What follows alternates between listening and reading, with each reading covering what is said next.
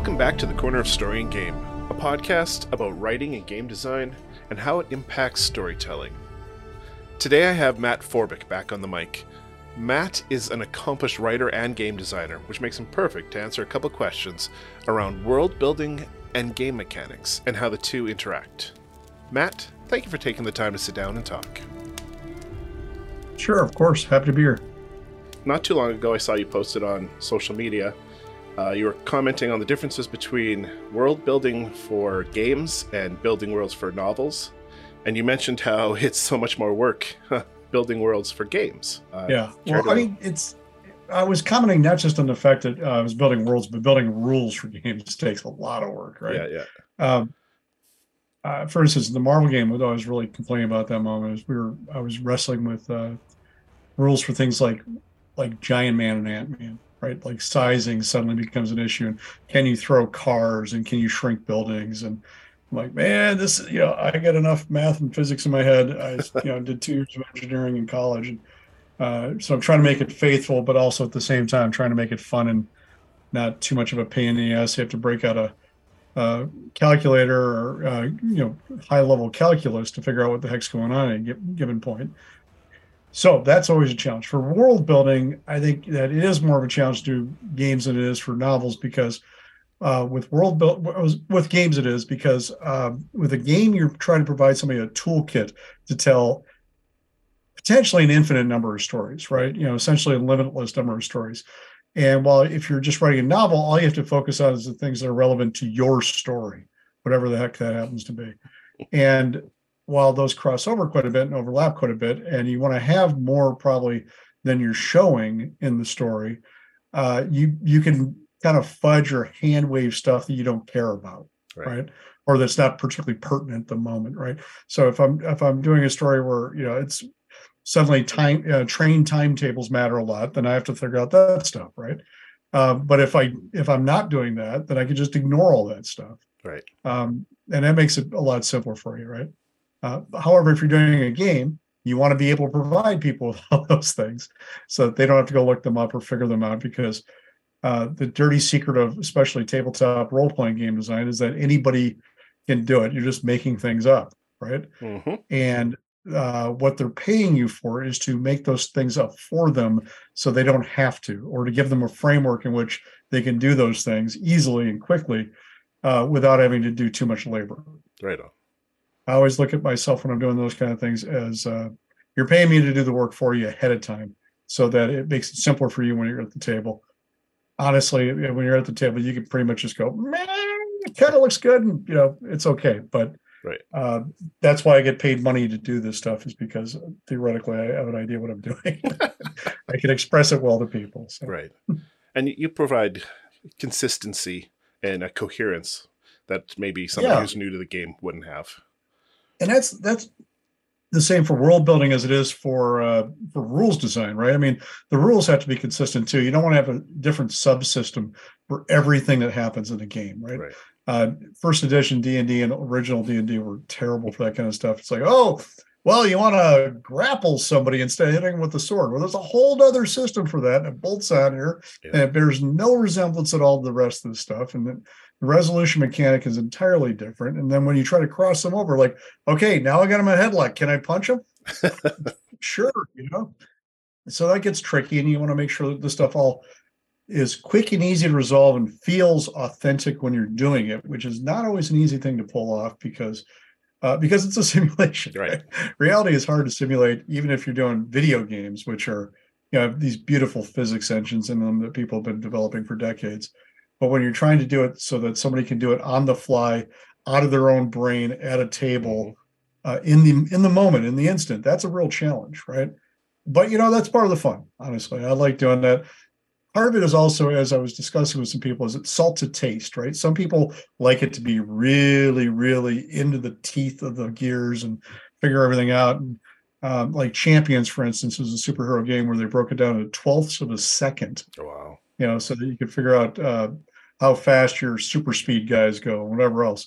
And then there are other games where like, well, you're fast. Yeah. There you go. Good luck. And we want to have something in between that's reasonable to either side, but that won't scare people away at the same time too. Right. Because honestly, I played Champions when I was a kid. I loved it. But at this age, I'm like, nobody really needs to know what the hell I'm doing every 12th of a second, right? It's just too much. Yeah, for sure. Oh, and you're right. There's different games for different tastes. Exactly. But when you're doing world building for games, I guess what in your opinion is the hardest part? What is the most daunting or challenging piece? I think the hardest part for any kind of game design are the parts that don't interest you personally, right? The things are going to bore you, right? That somebody else is going to be interested in. That you've got feedback that says, yeah, the players really care about car chase rules, and you just don't give a damn about car chase rules, right? But you got to put them in there anyway, and then you're like, well, now I got to spend a lot of time thinking about car chase rules, and I don't know a whole shitload about car chase because it's not something I've studied and given anything about for years and years. So now I got to sit down and think about this profoundly. The things you don't want to do are always the hardest, right? My kids deal with this too. Like, it's like, well, you're in school, you like to read, but as soon as somebody tells you have to do something, it sucks a lot of the fun out of it. Yep. And as a game designer, a lot of times, and even as a writer, if you're a professional, a lot of times you have to do things that you would normally just love to tinker with all damn day long. But because you are being paid to do it and are on deadlines, suddenly it sucks the fun out of it, right?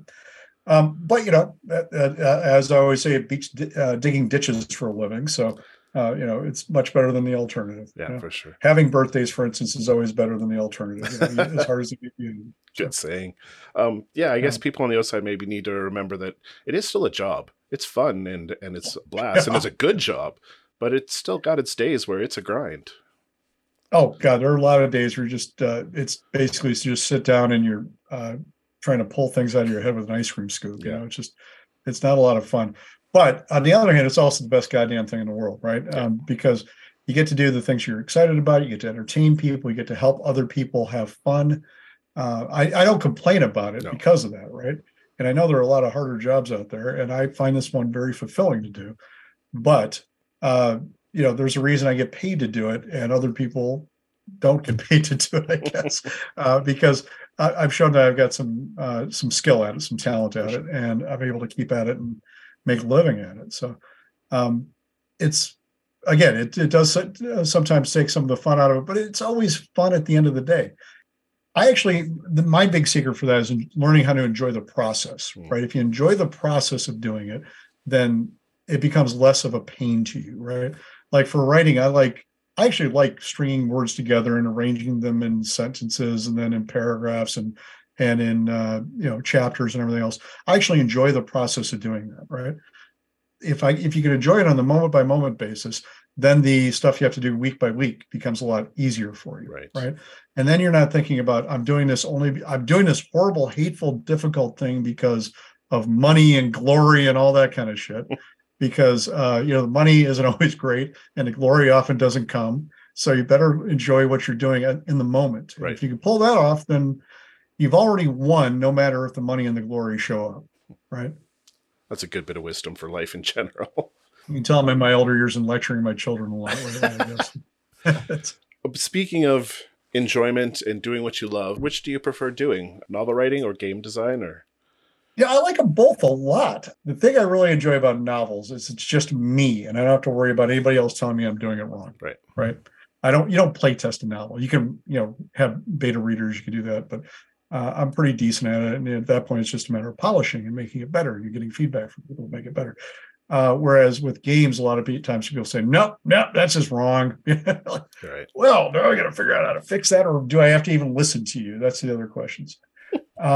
On the other hand, I mean, games are one of the, it's a fairly young art form, but I just freaking adore it. I mean, it's one of those things where if you want to make an impression upon an industry, if you want to make an imprint on something, novels have been around for hundreds of years, right? And you can go into a Barnes and Noble and whatever and see that you're competing with everybody from Shakespeare on up as far as what kind of books you're selling. Right. Whereas with tabletop role-playing games, it's been going for not quite 50 years, and I've been doing it for 30 years, so I got an early start on it. But it's a field in which you can have some effect and make an impression and maybe help chart the future of it. So for that, I actually really enjoy it. And also, I mean, just giving other people the chance to have fun, right? You're giving them tools to play with as opposed to telling them how to do things. That's exciting. Or just giving them a story. Yeah, there's something brilliant about giving people a story, but there's also something amazing about helping them come up with their own stories, right? And the wonderful thing, the magical thing really about tabletop role playing is those stories often only exist in that moment and are never repeated again, right? I mean, now we have streaming and Critical Role, and people can watch them over and over and over for that select group of people. But for most of us, that one moment you had at a table at a convention or with your friends or whatever, it's that group of people there that shared it, and nobody else ever gets to be part of that ever again. And that's kind of fun. That's magical. That's what got me addicted when I was a kid, for sure. Is those moments we shared as friends. Yeah, and it's yours. Nobody else gets it. Now, on the other hand, if you want to share it, it becomes more of a problem. But I think you treasure it more because it's fleeting, the same way that you treasure the own encounters in your own life over reading about somebody else's. Right. Yeah. 100%.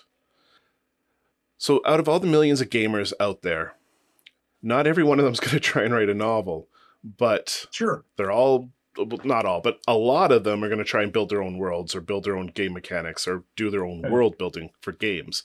What kind of advice do you have for that home DM who just wants to build his own world to play in? There are two different ways to attack it, really. And you can go high concept for the large thing and say, okay, this is what's different about this world. This is what's going on. This is how it affects everything. And this is how it cascades over every aspect of society and technology and how people interact with each other or whatever else. Or you can start small and say, this is what's happening in your home. Right. This is what's happening in your favorite bar. This is what's happening in your hometown, whatever. And then spread out from there. I mean, try to stick to the things that you enjoy doing again. That's good. If you enjoy doing geopolitical intrigue, go for it. If you're more about interpersonal traumas and all sorts of adventures, that kind of stuff, do the local stuff first. Do the stuff that entertains you. If you stall out early because you think you need to do something else, you're never going to get to the rest of it, right? Do the stuff that's exciting you first. And then hopefully you get so excited about that stuff that your momentum carries you through to the things that are more painful for you. Like if you just really don't care about, the other thing I would say is steal liberally from reality, right? Ken Height's a good one about that. And you're like, I don't know why the hell in original D&D, they're like, well, 20 platinum pieces makes this, whatever, why not just use a decimal system? I mean, sure, maybe you're trying to recreate the old English pound shilling stuff, but there's a reason that nobody does that anymore is because it's a pain in the ass. So why do you want to make your players memorize stuff that at the end of the day really doesn't matter except as maybe a little bit of color? So, borrow liberally from reality, try to make things simple on yourself and the people around you and have fun with it. Remember at the end of the day, what you're trying to do is create an engine for fun. Right. And if it's just depressing, awful, mean-spirited, nasty, whatever, unless that's your bag and your friend's bag, you probably don't want to go there, right? Try to do something that is going to excite them. Think about the kinds of movies, the games, books, whatever that you enjoy, and try to do something in that vein as opposed to something you think you should do because it's more serious and artistic. Right? For sure. And you touch on an important part is talk to your group, see what the group is into, make sure that that's in. Exactly. I mean, getting a group on the same page is hard, right? So most of my games devolve into joke sessions, right? It's like we all know each other. Doesn't matter how serious the subject matter is, unless you've really got people on the edge of their seats, and you can't maintain them there forever. Right. At some point, there's Monty Python jokes coming out. It's guaranteed. It's just what's going to happen. So because somebody needs to break the tension, and either you're going to be this draconian asshole who says, "No, we're doing it my way," or you're going to have fun with your friends, which is what you're there for. Yeah. Right. On the other side of the whole equation, if somebody does have that gene where they are driven to write, and I feel sorry for them, what advice do you have specific to world building, specific to the task of world building for the creation of a novel? I think when you're writing a novel, the novel itself, the story itself, what people are reading, that's always paramount. You have to remember that first and foremost. If your world building gets in the way of what you're doing, you should change your world building. Nice. Right? If there's an element in your story that's like, well, I'd like to do this, but I've decided that it doesn't work that way in this world. I'm like, well, you made that up. Mm-hmm. Right? There's no reason you can't change that to make it a better story. Right? Now, if you got some, if you really think that needs to be in there and it needs to be this way, bang your head against the wall for a while and see if you can get the answer to fall out, right? And if it can, bless you, you've done some good work there. But at the end of the day, the most important thing is the story, and the story should be entertaining to people. And when I say entertaining, I don't mean it's got to be a laugh a minute or, an adventure thrill ride or whatever. Every story is entertaining in its own way. Even the most miserable, sordid, awful, horrible, horrific stories are entertaining to people. That's why they read them, right? They wouldn't read them if they weren't actually enjoying them on some level, right? So remember that when you're telling the story is always paramount. Whether it's the characters or the world, some people start with the characters as opposed to the world and then build the world around the characters, right? Mm-hmm. Because the characters are very important. That's your viewpoint for the entire story. If you're just building a world and putting generic people in it to kind of tour you around it, that gets dull pretty quickly. Nobody really wants to read through the eyes of a robot that's just kind of wandering around as a tour guide. Right. You want to actually have a plot and care about the people inside of it as well as the world around them. So, and it's a difficult balancing act to pull off, especially if you're trying to do speculative fiction in some way where you're coming up with these great new ideas and you want to show them to people. But, if it's just an exposition dump where you're saying, and hey, look at all this cool shit. Yeah. You might as well just do a gaming source book, right? Because you're basically just doing a setting book with a personal tour guide. Exactly. So story first, obviously. There's that old saying, and there's been debate about it, whether or not the setting is a character. What is your stance on the whole idea of setting as a character? I understand why why they do that. I mean, because we're writers and everything's a metaphor. Yeah. Settings aren't actually characters, or settings, right? But they can feel like a character because they've got so much personality, because they can morph and change, because they can, different things can happen to them. So they feel like a character in that sense. And, because we're writers, when you're a writer, everything becomes a metaphor for something else, right? This story is like a character. This setting is like a character. My car is like a character. I don't know. It's, so I definitely think that if you get some really flavorful background settings, whatever, that have an impact upon everything, that people can think that it feels like a character, because it's not so much that it acts and functions like a character, but it is just as important to the story as a character is, right? And people are just as intrigued by it as a character as they would be by a really good character. So in that sense, I think it's absolutely true. I mean, I think you should be striving for that. I think you should be, hoping that your background, your setting, whatever is that exciting. Now, on the other hand, I think people confuse complicated and exotic with exciting sometimes, right? A bodega in New York City can be just as goddamn exciting as the world of Game of Thrones, right? Told by the right storyteller and having the right impact upon the characters, that can be just as forceful and just as much of a character as something that's much more exotic. That makes sense, yeah. Okay, so that's the contrasting, but as far as comparison, what are some key elements that the two crafts share? Well, I think they share a lot. I mean, again, you're trying to think about stories. You're thinking in terms about what's going to interest people, right? You're thinking about things that are fun. You're thinking about things that are entertaining. So even if you're doing a backstory for a game or a backstory for a novel, whatever, it's all about entertainment at the end of the day. I mean, there's tons of stuff I cut from the Marvel game, for instance, because that's neat. And I'm really, but no, forget it. It's too complicated. Nobody's going to want to play with this. The original edition that we had for the Marvel role-playing game, for instance, had the playtest edition that came out last April, had these archetype tables that were like 25 by 25 matrices, and had all these numbers and everything, and it made a lot of sense mathematically. Right. My co-designer actually had a doctorate in mathematics, right? And I'm like, that's great, but at a certain point, I'm looking at it going, I'm having a hard time doing this, and I did fourth term calculus, so I don't have a doctorate in math, but if I'm struggling trying to put all this shit down and maintain it, then maybe our players are going to struggle too. Right. We don't want to do that. So, try to make things easy for people. I actually think about that as a writer of novels as well. It's like I was describing my style to one of my kids the other day who was taking creative writing class. And I'm like, my ambition for style has never been to be a great stylist in the sense that you would stop and say, oh, wow, what a great way to put that. I mean, if it happens, it happens, right? But my ambition is always to have people forget their reading, right? To be so engrossed in the story to forget that they're actually moving their eyes along these squiggly lines on a piece of paper, and they're actually just transported to that world.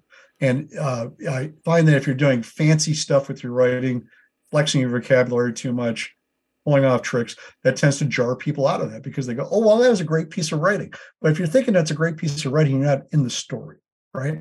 And to me, that's much more important, is to get people seamlessly into it. And in the same sense with the game, the mechanics, the backstory, those should almost just vanish into the background, right? You don't want to think about what's on your character sheet when you're trying to have a dialogue with somebody in the story. You want to just be able to do it and not think about the details or trying to min-max or optimize your character. You just want to know, okay, this is who I am. This is what I'm doing. Yeah.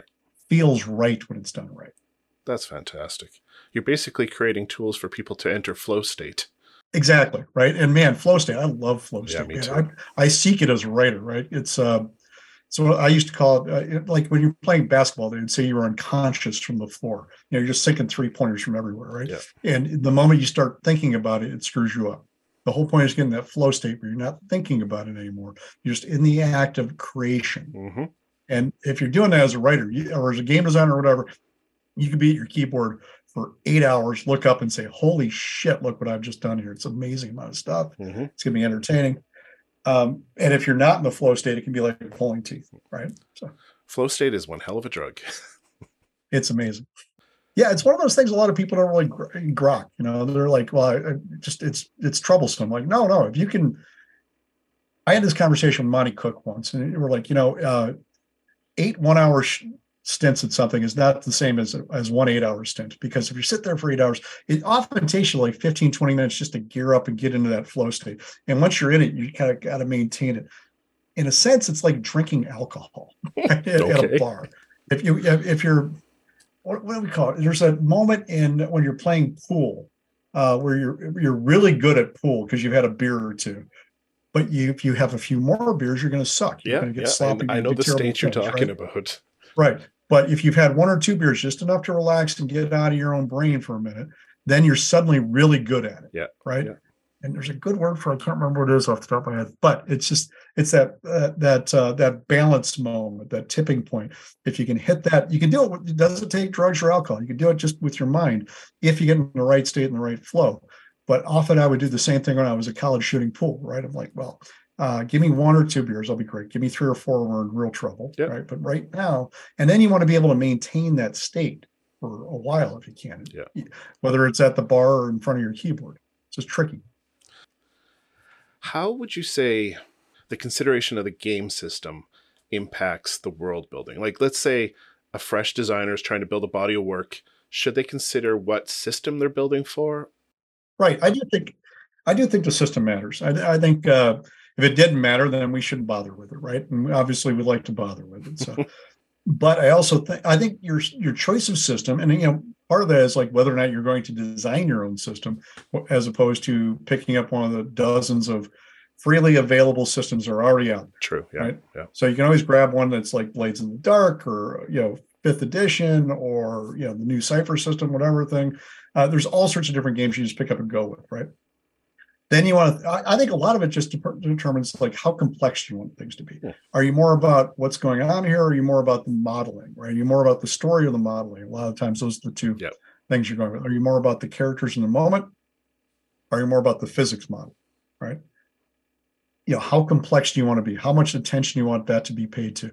Like one of my favorite games is Fiasco, right? Which is a game that has fairly simple mechanics. I mean, you can actually, it's a tabletop role-playing game by Jason Morningstar, has no game master at all, right?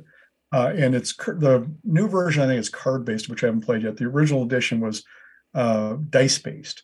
And you could sit around a table, and usually it's better with 4 players, but you can get up to like 6 if you need to, or down to 3. And you have a relationship with the person on your left and the person on your right. You don't know the people across from you, okay, right? And those relationships can be twisted, awful things. Jason calls it, Fiasco is the game that models violent people with poor impulse control. So it's like a Coen Brothers movie just waiting to happen at any point. Things are just going to go wrong. Okay. And it's always one shots because, the end is like half the crew is dead, maybe if you're lucky. And so it's just a fun game where you just just sit down. You can come up with a play set for it in like an hour, right? And have fun with it. And I did one for my Brave New World books, I think at one point. No, my Dangerous Games books at one point. I saw that there was one for the Mountain Goats that came out recently too. Right? Okay. They're like, okay, great. Just it's good fun. But it's this neat game where you just sit down and you start playing it. And it's really about the interaction between the characters, and you're modeling that. And the mechanics actually lead. There's a bit halfway through the game where there's something called the tilt, where everything goes wrong. Everything's been leading up to this point, and then suddenly something horrible happens, and it's all downhill from here, right? Okay. And if you have a game like that models what you're trying to go after, that's great. Now the world building part of it is now you have to come up with a world that fits that. Something seedy, terrible, horrible, whatever that fits that kind of an ethos that's going to work well with that. If you're thinking about high heroic type stuff, then D&D might be your thing. For fantasy type stuff, if you're thinking for superheroes, find a superhero system, right? Because these things are built to bring out the things that people care about most in those settings. Right. When I do the Marvel game, I'm thinking about superpowers and punching people through walls and throwing cards and shooting laser beams out of your eyes and stuff like that, right? So those are the things that people get excited about. These kind of when you're watching stuff on a screen or reading a comic or whatever else. So that's going to inform your world building. And if you, so I do think it is important. Now, depends again. How do you want to start? If you got a world that you already know what it's going to be like, you might want to go look for a rule system that looks like that, or you might want to come up with your own. I mean, the reason people come up with their own systems and their own stories or whatever else is because what you want is not already out there, right? Gotcha. If it was already out there, you just use that, right? You just pick it up off the shelf and go. But that's the reason some of the best stories in the world are, often the writer will say, I wanted this story, but nobody else had written it, so I had to do it. Yeah, you hear that. And it's the same with games. I wanted this game. I wanted it to work like this. And it wasn't out there, so I had to make it. Mm-hmm. And you'll find that whether you're working with games or stories or whatever else, a lot of times you're just finding the holes that exist. The funny part is those holes may be only apparent to you as a creator because you're thinking, well, I want to do this, and I can't find the thing that I want to do. So I have to make it. Now, the question is, will anybody else care? Who the hell knows? The magic of the internet is now you can connect with, if there's 3 people in the world that care about it, you can probably find them. It may not be enough people to care that you're ever going to be able to, buy a house with it. But, it might be enough that from a creative point of view, it's absolutely worthwhile for you to do. 100%. Slight tangent with everything that's happened recently with, well, not so recently now, but with the whole OGL and Orc and Black Flag. Yeah. So there's a lot of people racing now to create systems or finish systems they've been working on. Do you think there's an impact on the quality because so many people are reacting to fill a gap or hit a market condition? Well, I think it's always a wrong move, I think, to chase a market, right? Because especially for things like this that take time, by the time you finish, the market will move on. Right. If you happen to have something in your pocket that fits, hey, good, you hit the lottery. You're the lucky person this year, right? But if you have to go develop something for a market condition that existed at a certain particular point in time, very likely the market will move down. And honestly, as soon as D&D came out and said, Hasbro came out and said, "Oh, by the way, actually, we screwed up. Here's the whole thing for free." Yeah, it's like, well, that kind of took the wind out of the whole "let's do alternate things" sales, right? Yeah. Now, that doesn't mean those alternate things can't be fantastic things. I'm consulting with the guys over at Cool Name Goes Here, which is a generic role-playing game that they want to do that's going to be given away and open up freely to the entire community. Oh, that's cool. Yeah. And it's Mark Tassin who's used to run the Writers Workshop, Writers Symposium at Gen Con for many years, and has done a lot of game design since then. And he's got a great group of people who are working on it with him. Nice. I'm just doing some consulting on it, right? But it's hard to hit those things. But there's going to be some interesting things. Black Flag coming from Cobalt Press. I think what it's going to do is you're going to end up seeing a lot of newer games come out that are going to be a little bit different than what the OGL and what 5th edition has done. Yeah, I think that's okay. I think one of the things people have forgotten about is when you buy into the system, the 5th edition system, which I think is a great system. I like the people who work on it. I've done a lot of D&D stuff over the years. Yeah. But when you do that, you're not just tapping into their stuff so you can use it for yourself. You're helping grow their influence, right? And that's the whole point. It's all about network externalities where, the more people are using something, the more valuable it becomes. Yeah. Right. So, but when you do that, that means you're growing Hasbro's property. You're not growing your property, so to speak, from a game design point of view, right? Yeah. And you may feel some ownership over that. You may, now even have some ownership in a communal sense, but it's still not yours. And if you want to do your own thing, you should go do your own thing, right? Mm-hmm. And before the OGL came out, most of us were game designers, just made up our own games all the time. We said, well, we can't use that, so we're going to do our own version of it. And I think the main thing the OGL did for us is it stopped people from having these things that Ron Edwards used to call fantasy heartbreakers, which were games that were just like D&D, but changed just a couple small things, because this is the thing that really stuck in the craw of the person who was designing the game. Gotcha. And they were called fantasy heartbreakers because they were fantasy role-playing games that were doomed to break the heart of the designer, right? Because no matter how much you love them, not enough other people were going to love them. Somebody would love them, but not enough other people were going to love them. It wasn't like suddenly everybody who was playing D&D was going to see the light and say, yes, you're right, and then jump right over, right? Yeah. So it killed off a lot of that. You could actually go out and do your own fantasy heartbreaker freely and easily and open up to the community and everything else, which is great. But it also killed off a bit of innovation in the tabletop game design area, because a lot of people would just say, well, why would I want to come up with my own system? This one works perfectly well, and I can do anything I want to with it. The answer is no, you can't do anything you want to with it, but maybe it's not the best tool. I mean, you can turn a screw with a hammer, sure. Maybe it's not the right one to use. That is an excellent analogy. In my opinion, as an amateur outsider who's studied game design and writing and just loves it so much, in my experience doing homebrew world building, I like to draw a line between game design and game mechanics and world building, culture, naming structures, all that kind of stuff. Yeah. But you'll see in a lot of games, the two are tied together, like heritage affecting traits and feats being selected based on your background, stuff like that.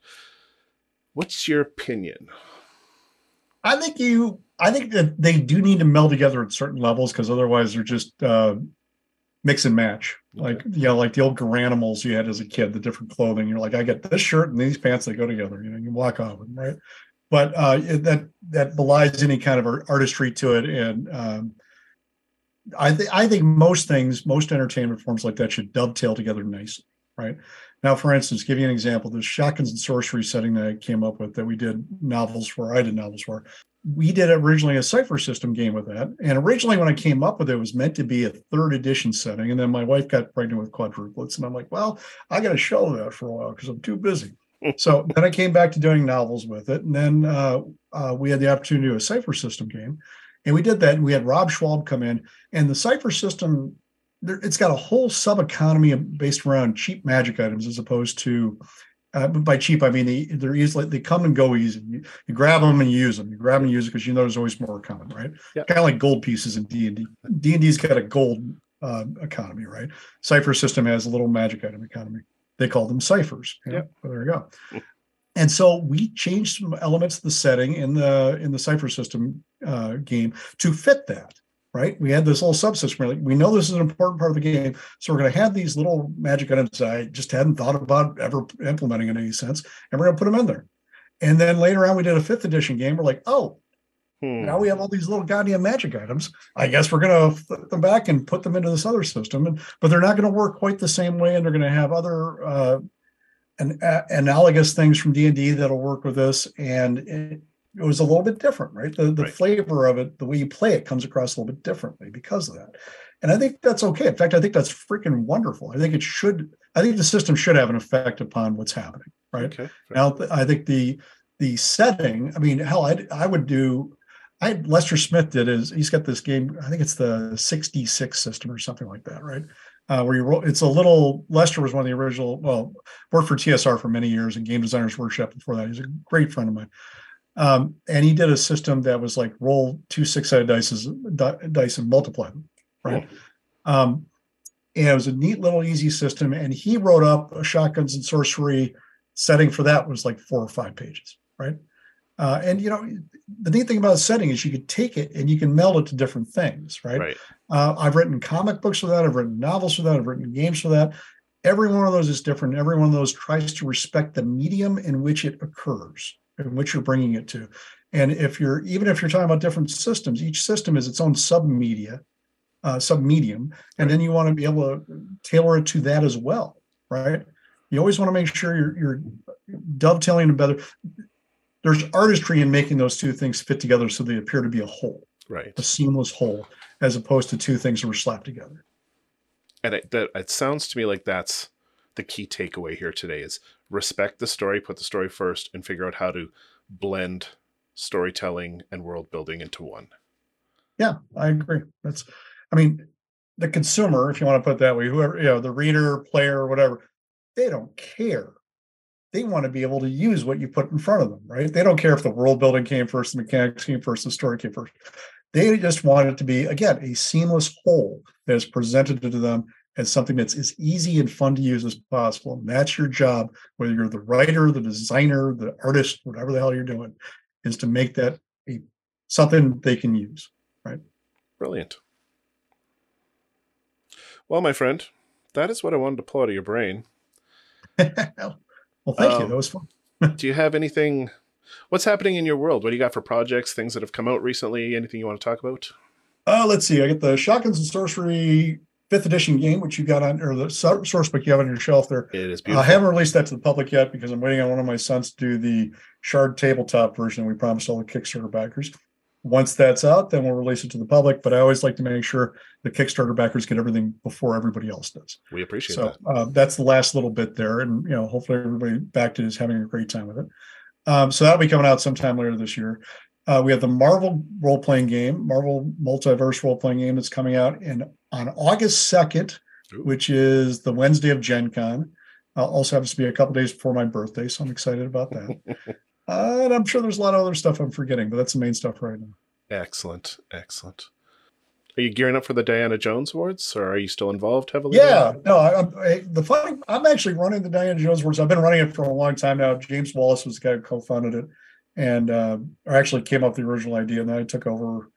He's fully out now. I'm fully on, and we actually became a foundation last year, a nonprofit charity. Congrats. Yeah, thank you. And then we are now 501c3 status, which means that it's a tax write-off when people donate to us. Mm-hmm. And the main reason we did that is because we stopped being just this group of people that said, we thought this was the coolest thing in game this year, and became the people doing the emerging designer program too, where we take a group of young designers, doesn't have to be young, actually, people who are getting into game design the last 3 or 4 years, right? No matter what their age is or whatever. And are basically bringing them out to Gen Con to show them off, show them around, and kind of bring them into the fold. And in that sense, we're trying to encourage and make things easier for new gamers, new game designers to reach a larger audience, and for the larger audience to enjoy their work, right? And we focus on marginalized people too, but not exclusively, but they're historically it's been white straight dudes, of which I am, one. Mm-hmm. So it's worked out well for me in the past, but I think that a healthy gaming community, a healthy community of any kind, is as diverse as possible. Amen. And brings in new, fresh voices. Otherwise, you end up being the straight white guys who are sitting in the basement playing with your railroad miniatures, and nobody ever joining you for the fun, right? And where's the fun in that? So exactly. We're trying to bring in as many different new voices as we can, and hopefully we're doing some good work that way. Fantastic. Love it. All right, my friend. I thank you, as always, for your wisdom, and I look forward to the next time we have a chat. I appreciate it, man. Thank you. It's always a pleasure to talk to you. That concludes another conversation around the table. I want to thank Matt again for sitting down. As always, his wisdom is enlightening and entertaining. I can't wait to have him back here on the show. And I look forward to seeing you again next week, here at the corner of Story and Game.